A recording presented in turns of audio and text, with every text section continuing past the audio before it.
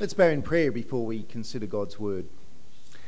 Father, we want to thank you for your word. We do pray this morning that as we give our attention to it, that you would be enlightening the darkness of our souls. And we pray that we would learn more about what it is to live in relationship with you through our Lord Jesus Christ. We pray, Heavenly Father, that you would give us teachable minds and humble hearts, that we would respond appropriately to your word. In Jesus' name we pray. Amen. A couple of weeks back, the Sydney Morning Herald did an intriguing story about a problem which is being faced and addressed by the Jewish community in the Sydney suburb of St Ives. Now, here's the problem. It's got to do with the Sabbath. Because we know that the Old Testament taught that on the Sabbath day that God's people were to rest from all of their work. Now, one of the passages that deals with that, for example, is Jeremiah chapter 17, verse 21. Let me tell you what that says. You don't have to look it up. But in Jeremiah chapter 17 it says, "The Lord says, be careful not to carry a load on the Sabbath, or to bring it through the gates of Jerusalem," unquote. How would you understand that? What would you say it means to carry a load on the Sabbath? What does it mean to work on the Sabbath? These are important questions because over the centuries, the rabbis have developed long lists of definitions, long lists of activities which they say constitute work and constitute carrying a load. Now, these lists are not in the Bible, but nevertheless, Jewish people feel obligated to obey them. So what's going on in St Ives? Well, here's the problem. The Sabbath regulations say that on the Sabbath, carrying a load includes pushing a load. It also says that pushing a load includes pushing a pram. It includes pushing a wheelchair. And just to be a bit clearer on that, the regulations do allow for a person to push a stroller or a pram or a wheelchair and do lots of other things within their house on the Sabbath, but they're not allowed to do so outside of their house on the main thoroughfare. Now, this is a problem because, what if you're in a wheelchair? How do you get to the synagogue on the Sabbath? If you're a parent with a child in a stroller or a pram, how do you get your kid to the synagogue on the Sabbath? And it's nice to see three strollers parked here in front of me right now. Okay, these are problems. And modern Judaism has come up with a solution to the problem. And here's the solution. If a group of Jewish households in a particular locality agree that for Sabbath keeping purposes that each of their households will be aggregated, then they can be considered to be one household. But they must build a wall around that locality, around all of the houses that are included in that aggregated one household. And that wall is called an eruv. I'm not sure how it's pronounced, but it's spelled E-R-U-V.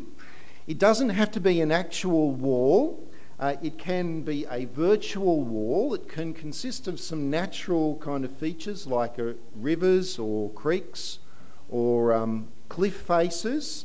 It can consist of other man-made barriers that already exist, like telephone poles, electricity poles, existing fences, specially erected poles, and so on. So long as you can kind of put it on a map and draw your outline around it and say, this is the eruv, this is the wall, and if you stick within that area on the Sabbath, then you are considered to be at home and therefore a whole stack of Sabbath rules don't apply.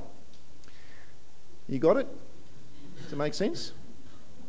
This would be the second Erev in Sydney. There is already one Erev that exists, and that is it's in the Waverley Bondi area of Sydney, and you could get on the internet and you can see a map of it. It goes up Old Southhead Road and through those kind of areas as well. Listen to how the website of the existing Erev describes it, and it says, and I quote, "The Sydney Erev helps make Sabbath observance more pleasant, especially for families with young children.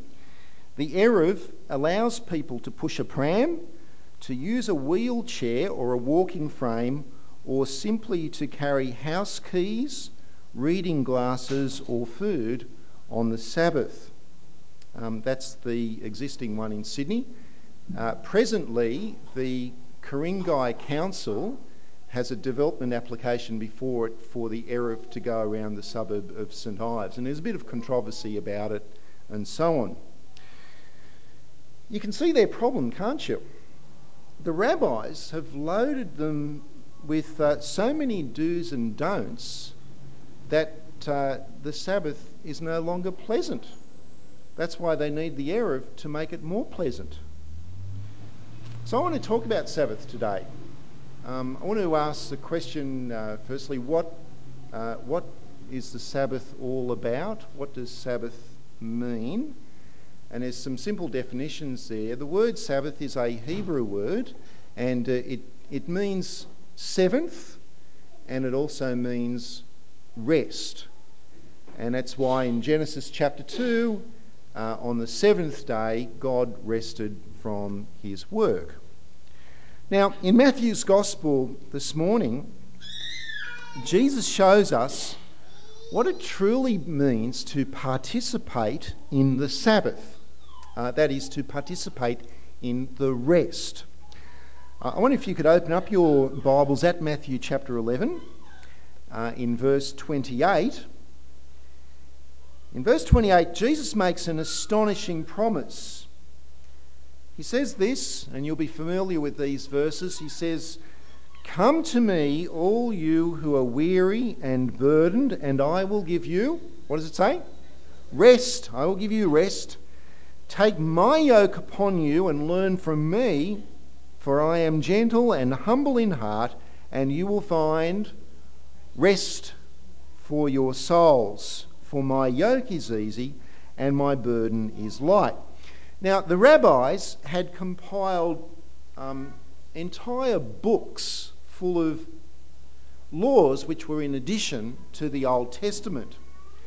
In one of those books, the main book, which is called the Talmud, there were an entire 24 chapters devoted to definitions of what constituted work on the Sabbath. Whole long lists of things that you can't do, 24 chapters of lists of things you can't do because they are considered to be work on the Sabbath. The do's and the don'ts. Friends, the Sabbath became a minefield. Instead of being a day of rest, it became a day of intolerable burden because it was so hard to make sure that you didn't break any rules. You're treading on eggshells on the Sabbath, fearful that you're going to step over some regulation that the rabbis had forbidden because they considered it to be work. I'd love to read some of the definitions for you, but we just don't have time to do that. But the bottom line is that the Sabbath was more tiring than going to work. It was harder to rest than to earn a living because they lost the plot. And we see a couple of examples of this in chapter 12. Firstly, in chapter 12, verses 1 to 8, there's a scene there, an example where Jesus and his disciples were taking a walk across a farmer's field one day They were hungry, and so they plucked some heads of grain from the field and they ate it. Now, the law did not forbid them from... that wasn't stealing, by the way. You're allowed to actually, take a little bit just for sustenance as you're walking along through the farmer's field. They were hungry, so they plucked some of the grain and they ate it. The problem was that the day was the Sabbath. And so the Pharisees, you can see there, the Pharisees pounced. Now, you've got to ask one question. You've got to wonder what the Pharisees were doing down on the grain fields during the Sabbath, but the passage doesn't actually elucidate on that. The bottom line here is that they accused the disciples of breaking the Sabbath law. They said that the disciples were working. Now, how does plucking grain and eating it constitute work? Let me ask you, if you were Jesus and the Pharisees come and pounced at this moment, what would you have said in defence of your disciples?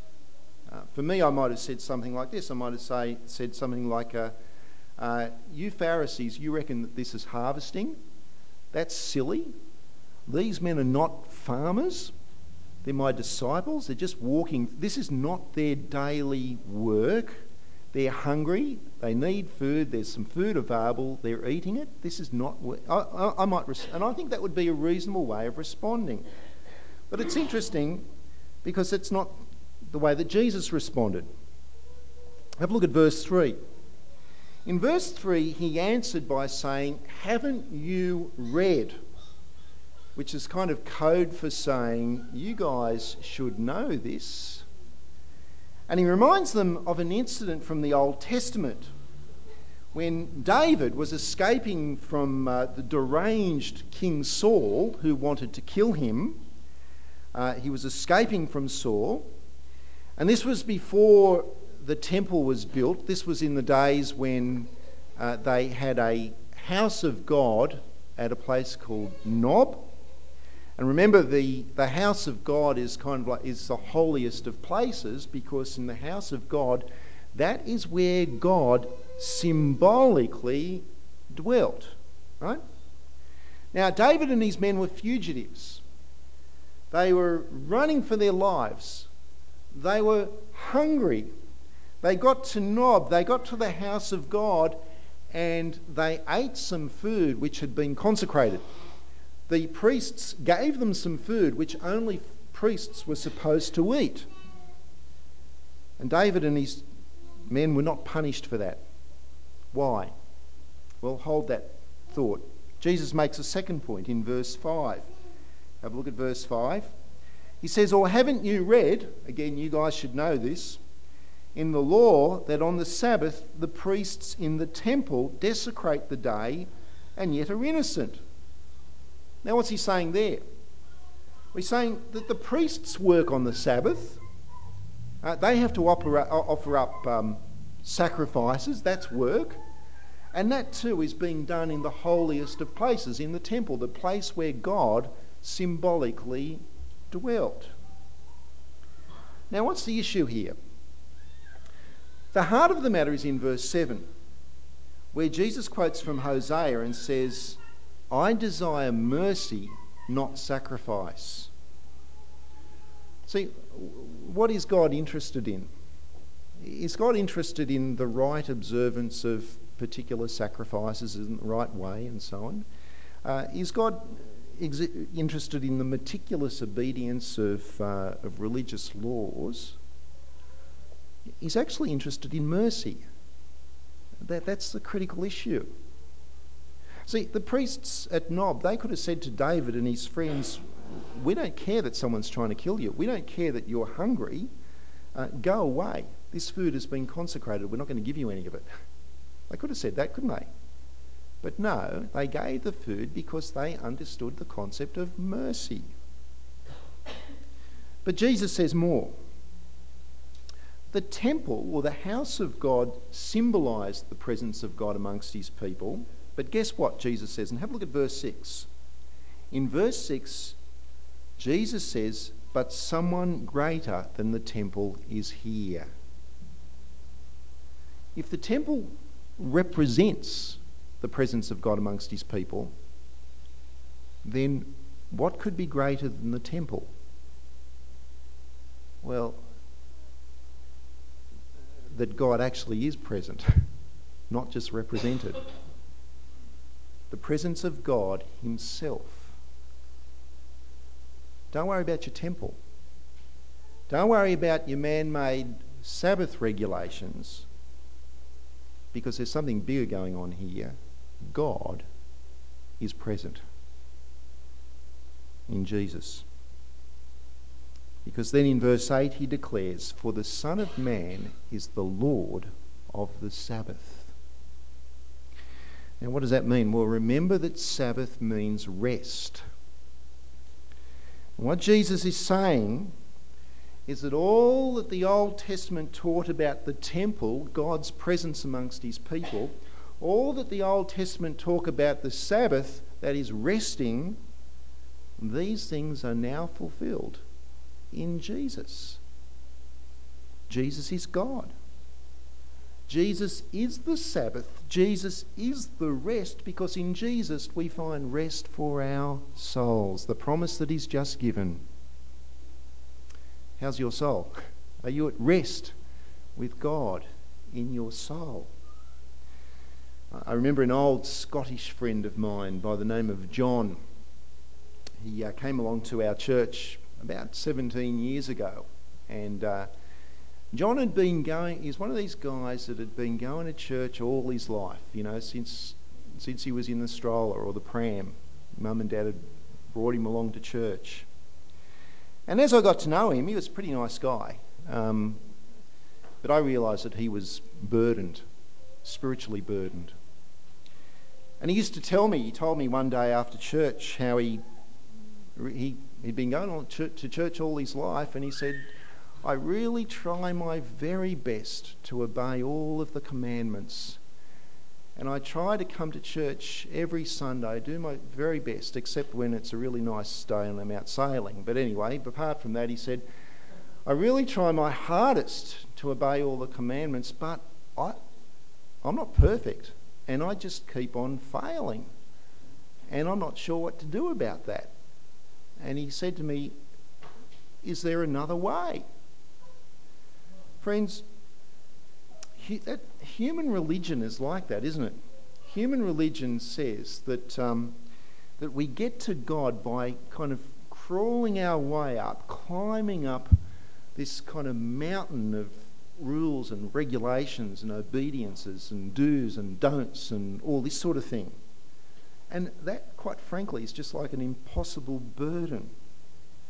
You see, in verse 27 of chapter 11, we see there that there is only one way that anyone can know their Creator, God the Father, and that is through the Son. And we see there in that section that it's as we trust in Jesus' death, like a little child or like a boy or a girl trusts their parent. It's as we trust in Jesus' death that we can find rest for our souls. And the good news is that one night John started coming along to Bible study group, and we were doing the Just for Starters or Back to Basics Bible studies. And I think it was the second study on Ephesians 2, 8 and 9 that John asked his question again, is there another way? And a couple of us shared with him that we can't climb that mountain of laws. We'll never get to the top. But there is a way to be accepted by God, and it's called forgiveness through the death of Jesus. And I remember John's response. It was just interesting watching this guy in this lounge chair as he's processing this in his brain, and in his kind of rolling the R's Scottish accent, which I can't do and I'm not going to try. He said, "Do you mean, are you saying that Jesus has already paid my debt for me?" I said, "Yes." He said, do you mean that I can be freely forgiven of my sins?" I said, "Yes." He said, "Do you mean I can be sure that I'm going to go to heaven?" I said, "Yes." That was 17 years ago, but I remember this smile that went from one ear to the other as he said, I like that. I like that. It's just interesting to see this man that's conversion. That's conversion. And there was this joy. There was like this kind of burden was lifted from his shoulders, because there was a burden lifted, the burden of his sin. Last time I caught up with John, he was tracking along nicely as a Christian and resting in the work that Jesus had done for him, not trying to do the work himself. Now, friends, we don't celebrate a Sabbath one day a week.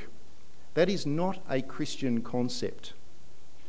Because if you trust in Jesus, and you won't find it in the New Testament, if you trust in Jesus, then you actually live your whole life in the Sabbath. Because the Sabbath has been fulfilled in Jesus, and you are a person who lives your life resting in the sheer mercy of God. Now, Jesus moved on from the grain fields. And in Matthew chapter 9, in verse 9 rather, of chapter 12, Matthew tells us this. He tells us that going from that place, he went into their synagogue. And a man with a shriveled hand was there, looking for a reason to accuse Jesus. And they asked him, looking for a reason to accuse Jesus, they asked him, is it lawful to heal on the Sabbath?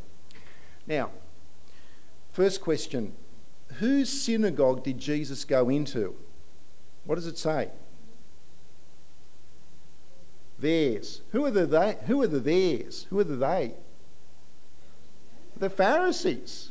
This is interesting, isn't it? You see, Jesus he doesn't back off. He doesn't sort of, curl up and retreat into a corner when these guys confront him. Instead, he goes straight into the lair. He goes to their synagogue. To their synagogue. Jesus is not intimidated by these people. Now, the Pharisees tried to corner him in the synagogue by asking him this question, is it lawful to heal on the Sabbath?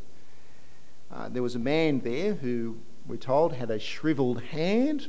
I don't understand the medical issues involved there, but this bloke's hand was shriveled, which in that kind of world would have been a serious matter because it would have been pretty hard to work if you've got a shriveled hand. Now, the rabbinical laws forbade people from doing medical work on the Sabbath unless it was a life-threatening situation. This man only had a bad hand. Actually, the Pharisees couldn't care less about the man. They just wanted to trap Jesus. I guess that if he didn't heal the man, they'd say, well, there you go, he's not exercising mercy. If he did heal the man, they'd say he's broken the law of Moses or their rabbinical laws. And so Jesus kind of doesn't enter into that. What he does is he exposes their hypocrisy by answering their question with a question of his own. Here's the scenario. He says, if you've got a sheep and your sheep falls into a pit and it's the Sabbath, are you going to get down there in the pit and pull the sheep out? And he knows very well that the answer to that is yes. That's what they would have done. And so Jesus kind of says, well, how about doing the same thing for a human being? Someone who's made in the image of God, rather than sticking to your religious laws. How about helping someone? And at that point in verse 13, Jesus told the man to stretch out his hand, and he healed the fella. It says there he was completely healed. The shriveled hand became as good as the other hand. Now, that was a terrible Sabbath day for those Pharisees.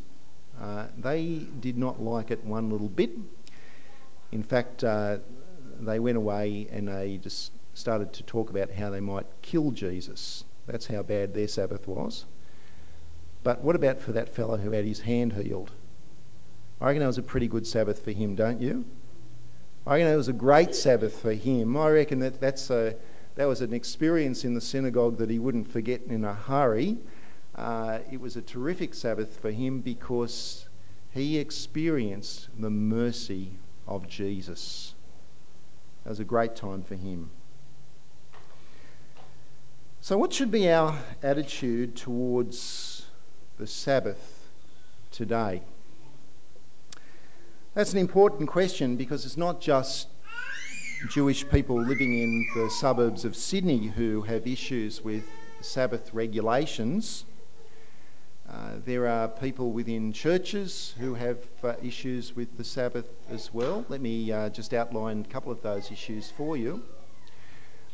Firstly, there are some churches which say that the particular... they say that Saturday is the Sabbath, okay? The Sabbath is Saturday. And they would say that it's wrong, that it's actually sinful to go to church on Sunday or any other day apart from Saturday.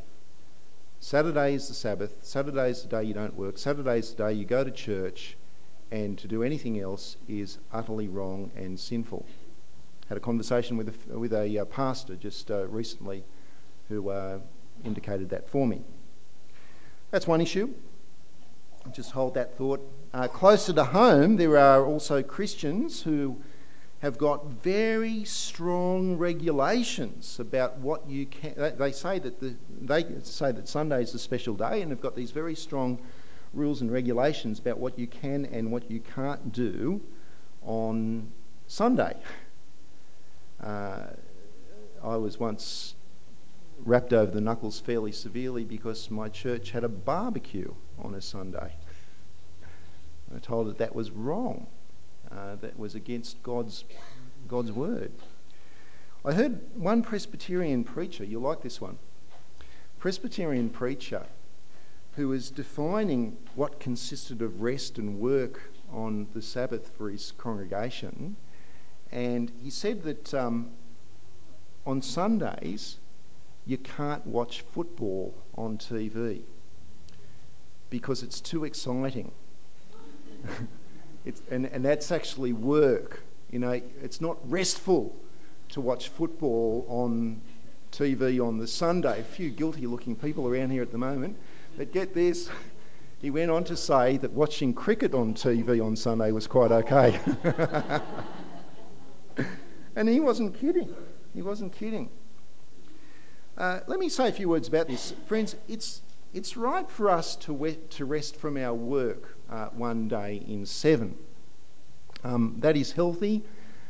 God has made our bodies that way. It's healthy for our bodies. It's healthy for our minds. It's healthy for our relationships. It's called getting the balance right, and you'll be more productive as a result. It's a good thing to do. It's a right thing to do. And for me, it's one of the easiest things to do, to take one day off every 7, to enjoy those things. But as we rest and take that day off, Christians have decided that is a good day to get together as God's people. Because when we get together as God's people, we're saying some and we do so on the day of rest. On a day of rest, we're saying some very important things.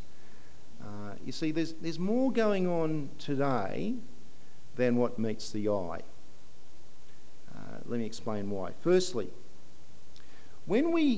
as we rest and gather with God's people, we're actually saying that the universe is not going to collapse, that the universe is not going to kind of grind to a halt and seize up because we're not on the job, because we're not doing our work. We're actually saying that by resting, that we trust that God will provide, that He is the one who is the supplier of all that we need and all that we need to do. That's one thing. Secondly, by resting, it is a very tangible way of saying that we live our whole lives in the Sabbath. It's a very tangible way of saying that our sins are forgiven, that in Jesus our burden has been lifted. It's a very tangible way of saying that we have found rest for our souls in the gospel. Thirdly, as we rest in Jesus now, we enjoy rest. We enjoy the rest of being at rest in our souls, the peace that we have with God through Christ. As we rest in Jesus now, we still struggle though. We live in this world and we struggle therefore in the fight against the world, the flesh and the devil. We are engaged in spiritual warfare. In Hebrews chapter 4, which is a great passage to look at with this in respect to this whole issue of the Sabbath. In Hebrews chapter 4, it says that the resting on the seventh day was a pointer to God's people resting in the land of Canaan, in the promised land. And that in the promised land that was their rest. But it goes on to say that they didn't find that rest in the promised land because the promised land is actually a pointer to something later, something bigger, something greater. It's a pointer to Jesus, and it's a pointer to that time when we will be fully, firmly, completely, totally at rest forever. That is in heaven, where all who remain faithful to Jesus will be gathered around the throne of God, free from temptation, free from the struggle, free from the guilt and the condemnation, free from sin, forgiven and resting in Jesus, praising God forever and ever and ever. And so when we rest together, as we're doing right now, around the Word of God, with the people of God, what we are saying is that this is our future. We're saying that this is what we're going to be doing for all of eternity. And so it's good to get a bit of a taste of it in the here and the now. We're actually expressing faith and hope for our eternal future, resting in God. They're the three things I wanted to say. But then what about legalism? What about rules and regulations, do's and don'ts in the here and the now? Friends, to quibble over what you can and can't do on certain days, to insist that you must go to church on one day and not on another day, to forbid people from plucking some grain or helping someone in need or enjoying yourself is to completely miss the point of the gospel. Completely misses the point. This was an issue in the early church as well, and it's addressed by the Apostle Paul in a couple of places. For example, in Romans chapter 14, verse 5, where Paul says that there are some Christians who considered one day to be sacred, and other Christians considered another day to be sacred. Paul said, it doesn't matter.